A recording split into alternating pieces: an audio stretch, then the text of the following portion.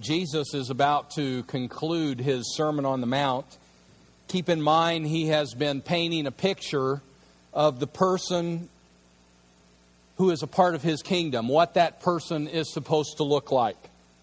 A person of God's kingdom is going to have his attitudes right. In other words, he's going to be right on the inside. He's going to be poor in spirit.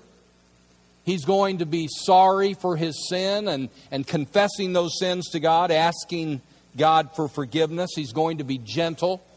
He's going to be hungering and thirsting after righteousness. All of those beatitudes that you see in the early part of Matthew chapter 5, those are a part of what a person of the kingdom is to look like. That's what that person is to be striving for.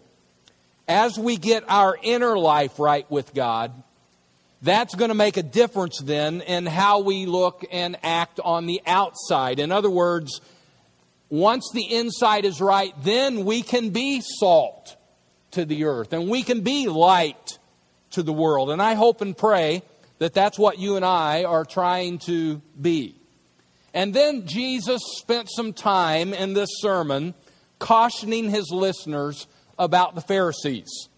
He cautioned them about the Pharisees' teaching and about their hypocritical living. He did not hold back any punches. He was bold and he was to the point.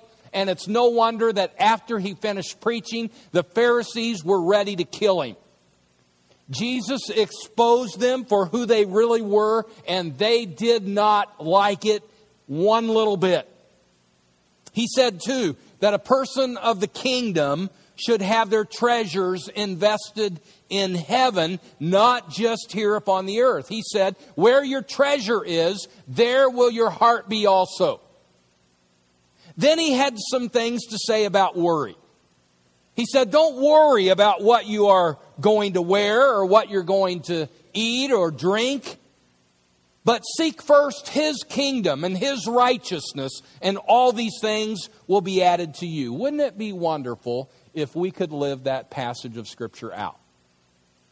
That we wouldn't worry about things, but instead that we would trust God that he's going to take care of us, that he's going to provide for us. From there, he cautioned his listeners not to be judgmental about their neighbor. We talked about that just last week. It's so easy to see the speck that is in our brother's eye, but not notice the log that is in our own eye. And Jesus said, first take the log out of your own eye, and then you will see clearly to take the speck out of your brother's eye. Matthew chapter 7, verses 7 and following, he then had some things to say about prayer. Let me read two of those verses to you. Matthew chapter 7, verses 7 and 8. He said, ask and it will be given to you. Seek and you will find. Knock and it will be opened to you. For everyone who asks receives, and he who seeks finds, and to him who knocks it will be open. You would think that with that kind of promise given to us, we would spend more time praying. And yet, there are so many who don't spend time praying. But remember, as we pray, we are not to be asking just for what we want. We are to be asking for what he wants. We are to be praying for his will to be done here on earth as it is in heaven. The original text means that we are to keep on asking. We are to keep on knocking. We are to keep on seeking. In other words, we are to persevere in our praying. It's the same persistence that you see of the fellow in Luke chapter 11 who is crying out to his neighbor for bread. You remember that? His neighbor's already gone to bed for the night. And this fellow has some company show up. A friend has come and he's hungry and he needs something to eat, and he doesn't have anything in his own house to feed him. And so he goes to his neighbor's house who's already in bed, and he starts knocking on his door and he starts crying out to his neighbor for bread. And the neighbor's saying, go away. I'm already in bed. Go away. And this fellow's saying, I have a friend who has shown up at my house and I have nothing to feed him. Please give me some bread so that I can give him something to eat. And he just keeps on knocking and he keeps on crying out to his neighbor for bread. And finally, the neighbor realizes he's not going to get any sleep at all unless he just gets up and gives to his neighbor what he's asking for. And so that's what he does. He gets up, he gives him some bread just so he can get some sleep for the night. And Jesus says, so too, if you ask the Heavenly Father, and if you seek, and if you knock with persistence, then He will answer. And I want to encourage you to be a persistent prayer warrior who frequently goes before the throne of God, and that you would ask of Him great and mighty things, and that you will keep on asking Him, because we believe that there is absolutely nothing too difficult for Him to do. If you ask Him for a loaf of bread, He will not give you a stone, Jesus says. Or if you ask Him for a fish, He will not give to you a snake. If you then, being evil, know how to give good gifts to your children, how much more shall your Father who is in heaven give what is good to those who ask Him? You know, there's so much more that we could say about the subject of prayer. I'm actually going to leave that for another time, because I want us to finish the Sermon on the Mount today. I will say this, though, about the subject of prayer. If you just look at this passage alone on the subject of prayer, you could almost go away thinking that prayer is like a magic lamp, that you just rub the lamp, you just ask, you just seek and you knock, and He's going to give you anything that you're asking for. It's not that way at all. And that's why it's important that we look at all of the passages in the Bible about the subject of prayer. We are supposed to be praying according to His will. And we are to be praying in faith.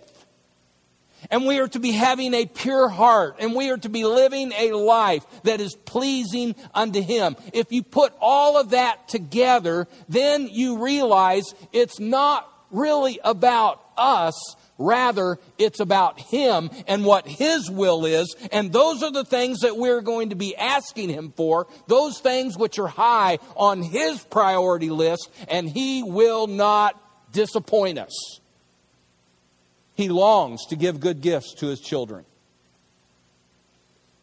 Don't neglect to see verse 12 of Matthew chapter 7. He says, however then you want people to treat you, so you treat them. For this is the law and the prophets. This is the law of love. And it sums up not only the Old Testament law, it sums up the Sermon on the Mount. The person of God's kingdom should treat other people just the way He wants to be treated. In other words, you want to be treated fairly, then you treat others fairly. You want to be treated with kindness, then you treat other people with kindness. You want people to be patient towards you and merciful towards you, then you do that, be that towards other people. You be patient and you be merciful towards them. The world would be such a better place if we all could live by this golden rule.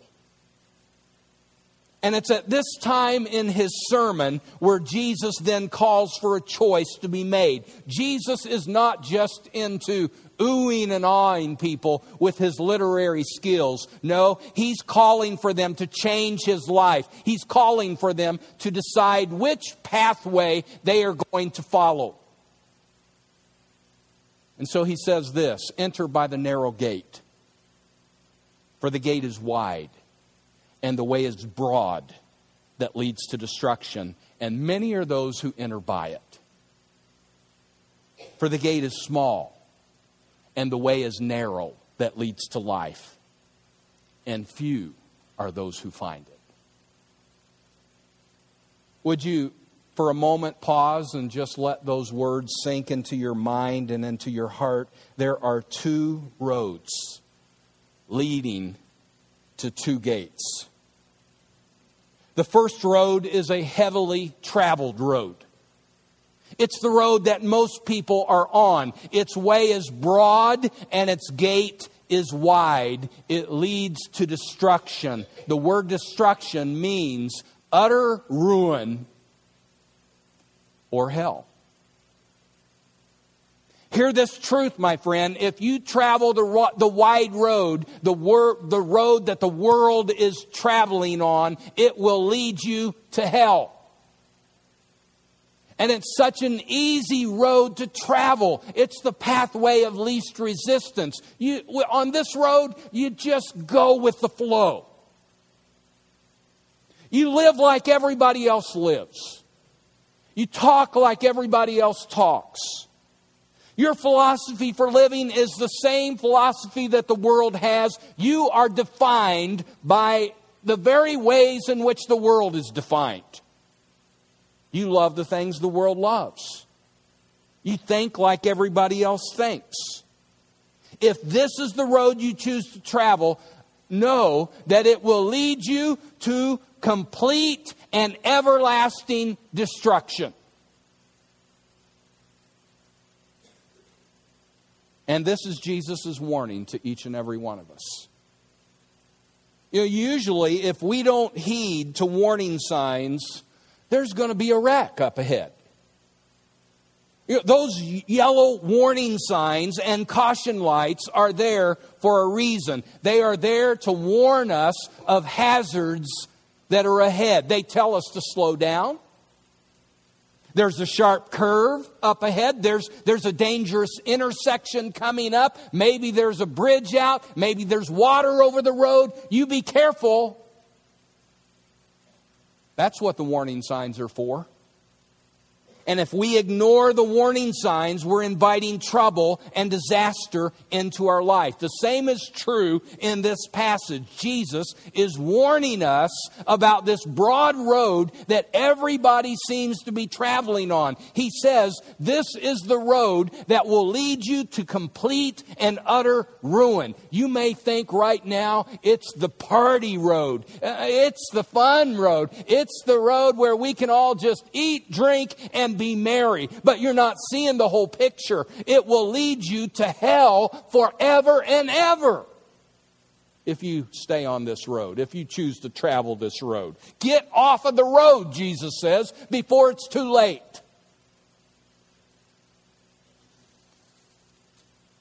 There's a second road that you can choose to travel. It's the road less traveled. It's the narrow road. The word narrow implies even that it's not an easy road to travel. I'm thinking of a road that our family has traveled on 2 or 3 occasions up above Estes Park, Colorado. Maybe some of you have traveled that same road. It's a narrow, winding road that is gravel and dirt, and there's lots of twists and turns to this road and chug holes, and all the while that you're on it, it's climbing higher and higher and higher towards the pass.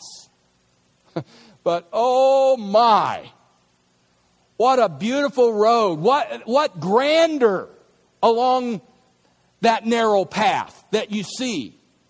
And what you see at the top of the pass is breathtaking. It is a road worth traveling. And Jesus is talking about a road worth traveling. He says it's a narrow road. It's a hard road. Its gate is small. It leads to life. My daughter Rebecca is leaving today right after this service for her summer internship at Keokuk, Iowa, where she'll be working in a church in the youth department. And this last week, knowing this day was coming, we got the atlas out, or I got the atlas out. She's looking on her computer. That's the difference in our generations. She looks on the computer and I'm looking at the atlas. But we are looking for the best route to take to Keokuk, Iowa. And we agreed going to Kansas City north on 69 highway is the way to go.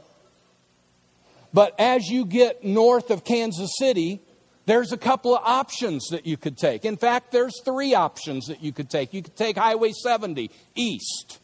And then once you get to the middle part of the state, you kind of zigzag and up through the middle of the state towards Hannibal, Missouri. Then you can go on north of Kansas City, Highway 36 at Cameron, Missouri. And you can head over on 36 Highway east and all the way to Keokuk. Or you can go all the way to the almost to the point where you're out of Missouri, almost into Iowa. There's a Highway 136, and you can head east all the way to Keokuk across the top of Missouri. There's several ways that you can get to Keokuk. In fact, if you wanted to, you could just take Highway 54 right here over to Jeff City and then zigzag up through the midsection of the state, and you'll get to Keokuk. Lots of ways that you can get to Keokuk, Iowa from here. And we're used to that kind of a thing. If we're going to go to Joplin from here, there's several different ways that you could go. You could go Highway 54 east and down 43 Highway south into Joplin. Or you can go south on 69 Highway and go down to Riverton and then over east on 7th Street into Joplin. Or you can go 69 Highway south and just south of Pittsburgh, 171 east over into Joplin. Lots of different ways that you can go to Joplin. And roads that are different options, they all get you to the same destination. And we tend to think along those lines on getting to heaven too. There's lots of roads leading to the same place. We think, the road of being religious. If I just go to church, if I'm baptized, if I give my money and I don't drink or smoke or do drugs, then surely that's one road that's going to get me to heaven. The road of being religious. Then there's another road that will get me to heaven. It's the road of just being a good person. If I pay my bills on time, if I'm a good family person, I love my wife and I love my kids and I'm faithful to my wife, I help my neighbors, I do service in the community, I work hard at my job and I'm an upstanding citizen, I vote, I give to the United Way, my good outweighs my bad, then surely that's a road that's going to get me to heaven. There's another road that we think might get us to heaven too. The road of just being sincere. As long as I'm sincere in what I believe, I can be a sincere Christian, I can be a sincere Muslim, I can be a sincere Buddhist, I can be a sincere Mormon, I can be a sincere Hindu, I can be a sincere, you fill in the blank. As long as I am sincere in what I believe, as long as I'm holding to that road of what I believe is true, then I'm going to get to heaven. And what about this? Just the road of trusting God that He's not going to send anybody to hell. I mean, He's a good God. He's a loving God. He's surely going to have mercy on the person who stands before Him. And so what we have here, if we're not careful, is we have this idea, this way of thinking that there are many roads leading to heaven. All different kinds of roads, just same destination. The problem with that kind of thinking is that's not what my Bible says. That's not what the truth is.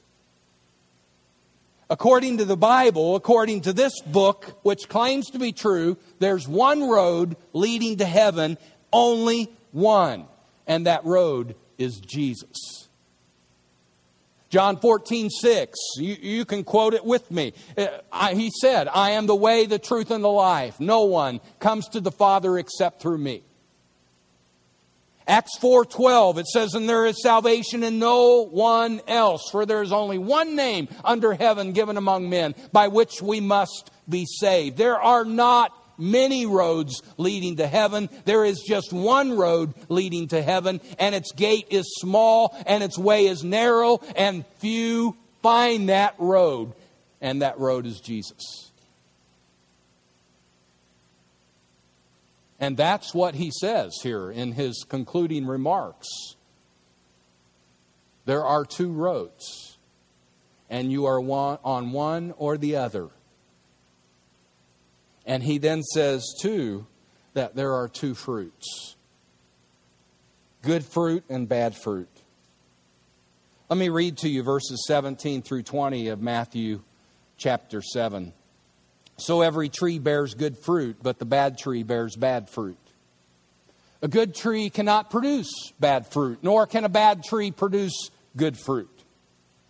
A good tree cannot produce bad fruit. Every tree that does not bear good fruit is cut down and thrown into the fire. So then you will know them by their fruits. You know, that's a whole sermon or two just in and of itself. We as God's children are to be bearing good fruit.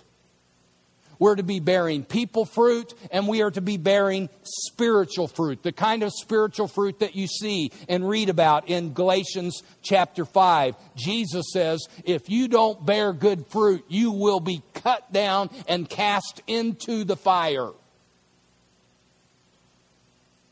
Again, he's calling for his listeners to respond to his message. He's not wanting us to just sit back in our easy chair and think, oh, what a wonderful sermon he's just preached. And then go home and do nothing with it. No, he's wanting people to respond to his message.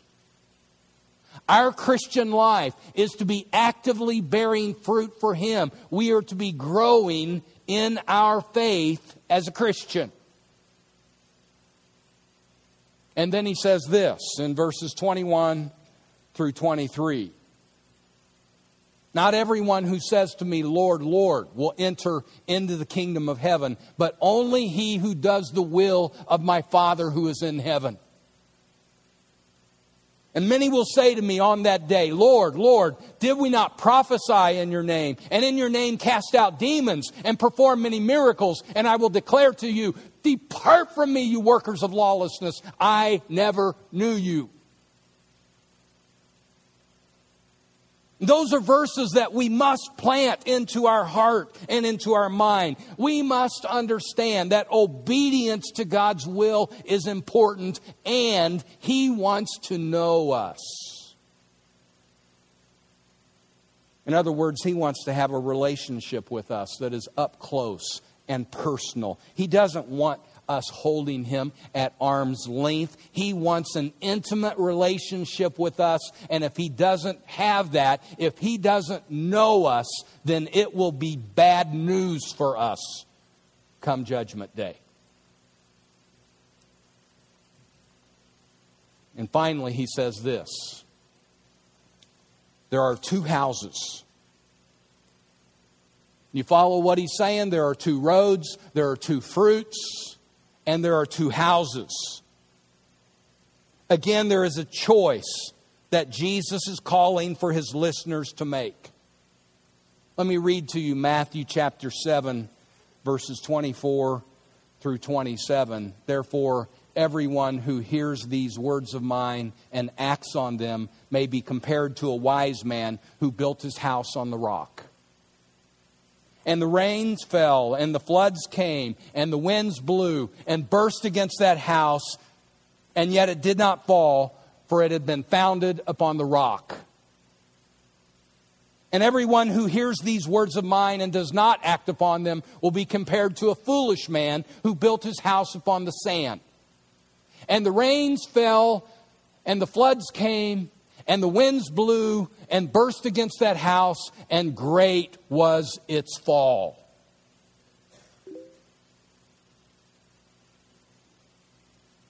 Well, what was the difference between these two houses?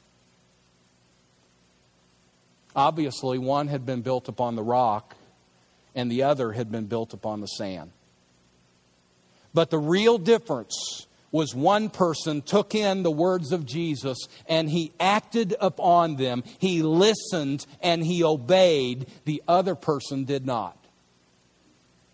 This person just let Jesus' words go in one ear and out the other. The words of the Master made no difference in their life. And so, as we come to the conclusion of this message and this Sermon on the Mount that Jesus has preached, there are some questions that I need to ask you, and questions that I need to ask of myself as well. Which road are you traveling? Which fruit best describes you? Which house are you building? Are you building on the solid rock of Jesus, or are you building on the sand of this world? You see, Jesus is calling for a decision. Still today. He wants you to decide. Which way you going? Who you going to follow? And when it all comes down to it, there is only one wise choice. Let's pray together.